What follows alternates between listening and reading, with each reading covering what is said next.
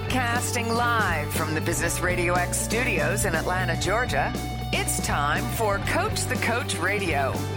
Brought to you by the Business Radio X Ambassador Program, the no-cost business development strategy for coaches who want to spend more time serving local business clients and less time selling them. Go to brxambassador.com to learn more. Now, here's your host. Lee Cantor here, another episode of Coach the Coach Radio, and this is going to be a good one. Today we have with us Jeff Martin with Company Growth Academy. Welcome, Jeff. Hey, thanks for having me, Lee. Well, I'm excited to learn what you're up to. Tell us a little bit about Company Growth Academy. How you serving folks?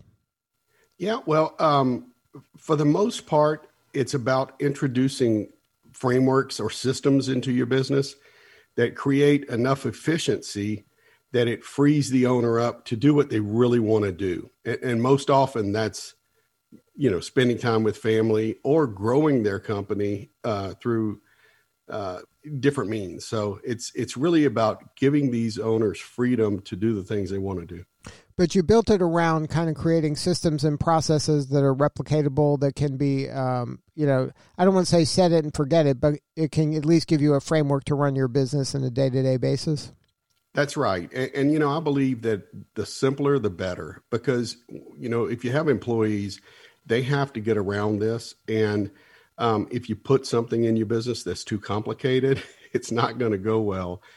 So simple is not always easy, but simple frameworks that when all coupled together, give you an operating system that provides freedom. And then if you do it right, your life becomes a lot easier and a lot less stressful. Yeah, no doubt about it. And again, it's to me, we go into business for particular reasons. Most often it's to have freedom, business decision freedom, geographical freedom, financial freedom. What we lose, though, is time freedom and opportunity freedom. And so you take a typical service provider, they are the service. And so it makes perfect sense that when they start their business out, most of their systems are revolved around them. And so their employees and their customers really become overly reliant on them being there. And so it really takes away from the time and opportunity freedom you need to grow your company. Yeah, you're talking my language. I am a big proponent of systems and processes, and it's something that can be game-changing if you really invest the time and do the kind of work up front to really put those in place. I am with you 100%. Now, talk about your backstory. How did you kind of arrive at that kind of a conclusion that teaching people how to implement systems are the way for growth? If I'm being perfectly honest, it's because I got trapped in a business. Outside of 4 years in the military, I've been 100% sole proprietor, business operator, and entrepreneur. I basically grew a company so fast and got so I didn't have a healthy position. You want to be on top of the company and controlling it, but when the company takes control of you and every decision you make, it really takes away from the power that you can have. And so I was able to regain my control and gain back some freedom by implementing systems and frameworks and basically fighting and struggling. So to tell you, it's because it happened to me and I broke through it. So you were struggling, and then you almost had to put these systems in place, or your business would just kind of run you over pretty much. Yeah, 100%. And it was a really good thing because my company was growing so quickly. It just had control of every decision I made, everything. And you've probably heard this 1,000 times. You might be at a party or you might be at a baseball game with your kids, but your mind's back at the office, and there's just nothing worse. Now, so you come to this conclusion, first of all, let me step back a little. You were fortunate enough to have a business that was growing rapidly. I mean, a lot of people think that, what are you complaining about? That's what we're all trying to do. But that is kind of a double-edged sword. I mean, it can overwhelm you, and it can really be destructive if it isn't managed right. So people wishing for lots of business can quickly, if they don't have the systems in place, be overrun by it, and it can turn negative pretty quickly. Yeah, and I don't want to get too negative myself, but growth doesn't necessarily mean profit. And so what I'm about is growing a profitable business and one that you can sustain that growth, as long as you're in the game. So now, so you have this kind of moment of reflection and say, hey, I got to get this under control. Did you just start breaking things down into systems? Like at some point you were trying to, I'm sure, fire yourself from certain jobs. Yeah, and that's exactly what I had to do. Again, I talk about my typical client. They're service providers, and so you could be a plumber, you could be a chiropractor, a flight instructor. My customers, they are the service. And like I said, it makes sense when you're starting out. Just think of the plumber, he's a one-man show until he brings somebody in to answer the phone. And then his dream is to get multiple trucks. Well, I mean, it's really hard to do it when you are working in the business. You have to rely on other folks. And so as that growth happens, most of the time they're creating systems on the fly. They're creating systems.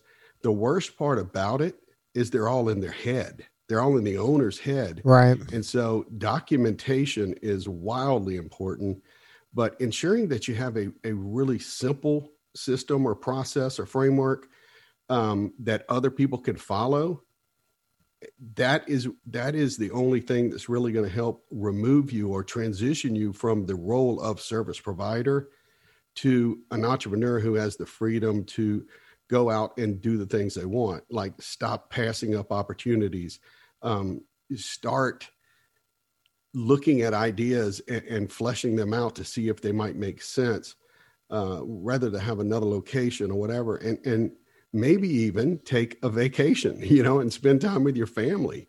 It's there's nothing worse than being away and thinking your whole business is about to fall apart. Right. And that's a clue that you really don't have a business, you have a job, if that's the case. And a bad job. Now, what we do here, and I don't know how you feel about this, is the rule is if you do something twice, then write it down. It goes in the manual. No, I love that. That sounds great. Because that's what we find is that we end up doing the same task over and over like it's the first time we've ever done this. And if you just write it down, then you have a chance. Even write it down poorly, you have a chance to delegate it to somebody else. I love that. I may steal that from you, Lee. Is that okay? Absolutely. But so that's the mentality, though, to be thinking, right? That everything should go into some sort of a manual of some kind, whether it's digital or an actual, pieces of paper. But you want to get some of these systems down on some form so that you can hand it to somebody else to give them at least a running start when they start. That's right. Now I already have ready-made frameworks that when you plug them into your system, it allows you to begin to operate and to pull back from that service provider role. And it gives you tools to train your folks so they can repeat and replicate what you're doing. And so but you're 100% right. Even writing it down badly or writing a checklist, and truly, I don't care if it's a checklist or a video of the step-by-step process, but the thing you want to avoid, if you don't, I was a franchisor at one point in my life, and that's the business that I talked about that grew so quickly. So with a franchise model, you have to have standard operating procedures or, operations manual. The challenge is getting people to follow them, because if it's not one to done, and if, the last thing is to lock up and turn the lights off, trust me, one day, if you don't have it documented, you're going to drive by and the lights are going to be on. Right. And so you just have to document well. So I love that y'all do that. So now walk me through kind of what an engagement with your firm looks like. What is my struggle? I'm a service provider. I'm a solopreneur at first, I would imagine. And I'm getting too busy. And it's one of those, a lot of solopreneurs suffer from feast or famine. When I got a job, I'm working on the job, so I'm not marketing. And when I don't have a job, now I'm marketing, and because I don't have a job. So it's, I'm either on one or I'm on a high or a low, depending on, the time of the month. You're right. So the first part, like anybody would say, the first part of a cure is admitting you have a problem. We business owners are sometimes control freaks. We want to do it our way because that's the proven way, and we prove to ourselves that we like that. So you first have to seek help. Once you reach out to me, what I would do is I would sit down with you and do a business assessment. It generally takes about 2 hours, but it's designed to get to know you. I think it's fair that you should get to know me, or a prospect would get to know me and how I might be able to help them. And then I go into a real structured interview where I look at the separate parts of your business to find out what systems you have in place and to see what's working. We then look at see where we have room to improve. And then we look at, I create a roadmap for you, a 90-day execution roadmap. What I like to do, Lee, is work in 90-day cycles. And so we'll put our heads down and we'll start implementing, 1 or 2 or 3 frameworks, depending on what we can get done in 90 days. Then we come up for air and look at what we need to do next, celebrate victories, continually improving things, and then, could put our head down and get to work again. And so that's how it is. There's some teaching that goes on to teach the frameworks. There's some coaching that will always be going on to ensure that you're on the right track. And then sometimes facilitating. Sometimes I'll work with my customers' clients. One of the things that I found out early on, because I had a great desire to work with the owner himself or herself. And I found that oftentimes the way to help the owner most is to help bring up the team and grow the team. And that really does help them, make that transition to a confident entrepreneur with time to do what they need to do. So now, so when they're working with you, are they working with you one-on-one, or is it in a group format? Like, what does the engagement look like from the customer standpoint? Both. I say it's one-on-one, but what I mean is one me to one you is the business, So I will work with the owner. I will work with the leadership management team, or I'll work with the different departments. I'll go in and work with somebody, the sales department and the sales team. I'll work with the marketing team. So wherever we have an opportunity to improve something, typically we'll add in a framework, and then we'll teach that, we'll coach it, and we'll make it happen. So one of my engagements might be a one-to-one coaching session with a client, face-to-face or via Zoom. Another session might be a small workshop where I bring in the whole company or a different department, and we do a 2-hour workshop to get something installed. And then I work it with small groups. Either I have several business owners, or I'll have their team and work as a small group only. So it's the same product, if you will, service, providing the frameworks and coaching them through it. But I offer different mediums to make it happen. I just want to see you grow and free up the owner to do what they really, truly want to do and need to do for the company. Now, can you share a story where you were working with somebody, and maybe share don't name the name, but the pain they were going through and how then they started working with you and how you were able to help them get to the next level? Yeah, sure. I have a client. I can tell you several, so I'm thinking about which one to talk about. I have a client, though, that owns physical therapy clinics. He started out as a solopreneur and started in that growth phase. After several years, he realized I have to back out a little bit, but I just don't know how to do it. And so he began, replacing himself, if you will. Today, he has 4 locations in our area.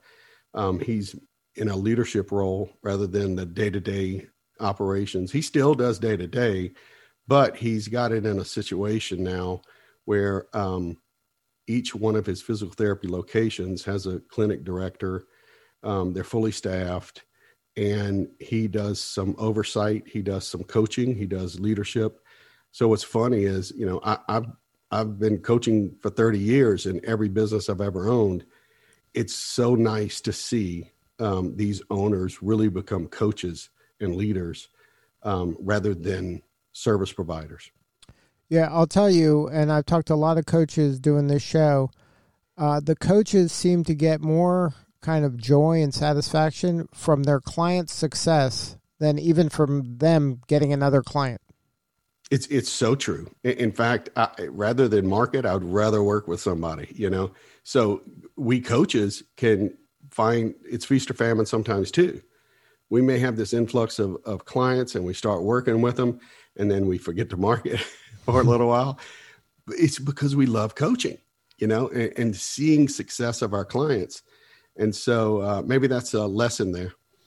I think it is. Well, Jeff, congratulations on all the success, and thank you so much for sharing your story today. Is there a website people can go to learn more or connect with you or get on your calendar? Yeah, sure. Thank you. Go to companygrowthacademy.com or just visitwithjeff.com. Visitwithjeff.com. Good stuff. Well, thank you again for sharing your story, Jeff. You're doing important work, and we appreciate you. Lee, thanks for having me. I sure have had fun. All right, this is Lee Cantor. We'll see y'all next time on Coach the Coach Radio.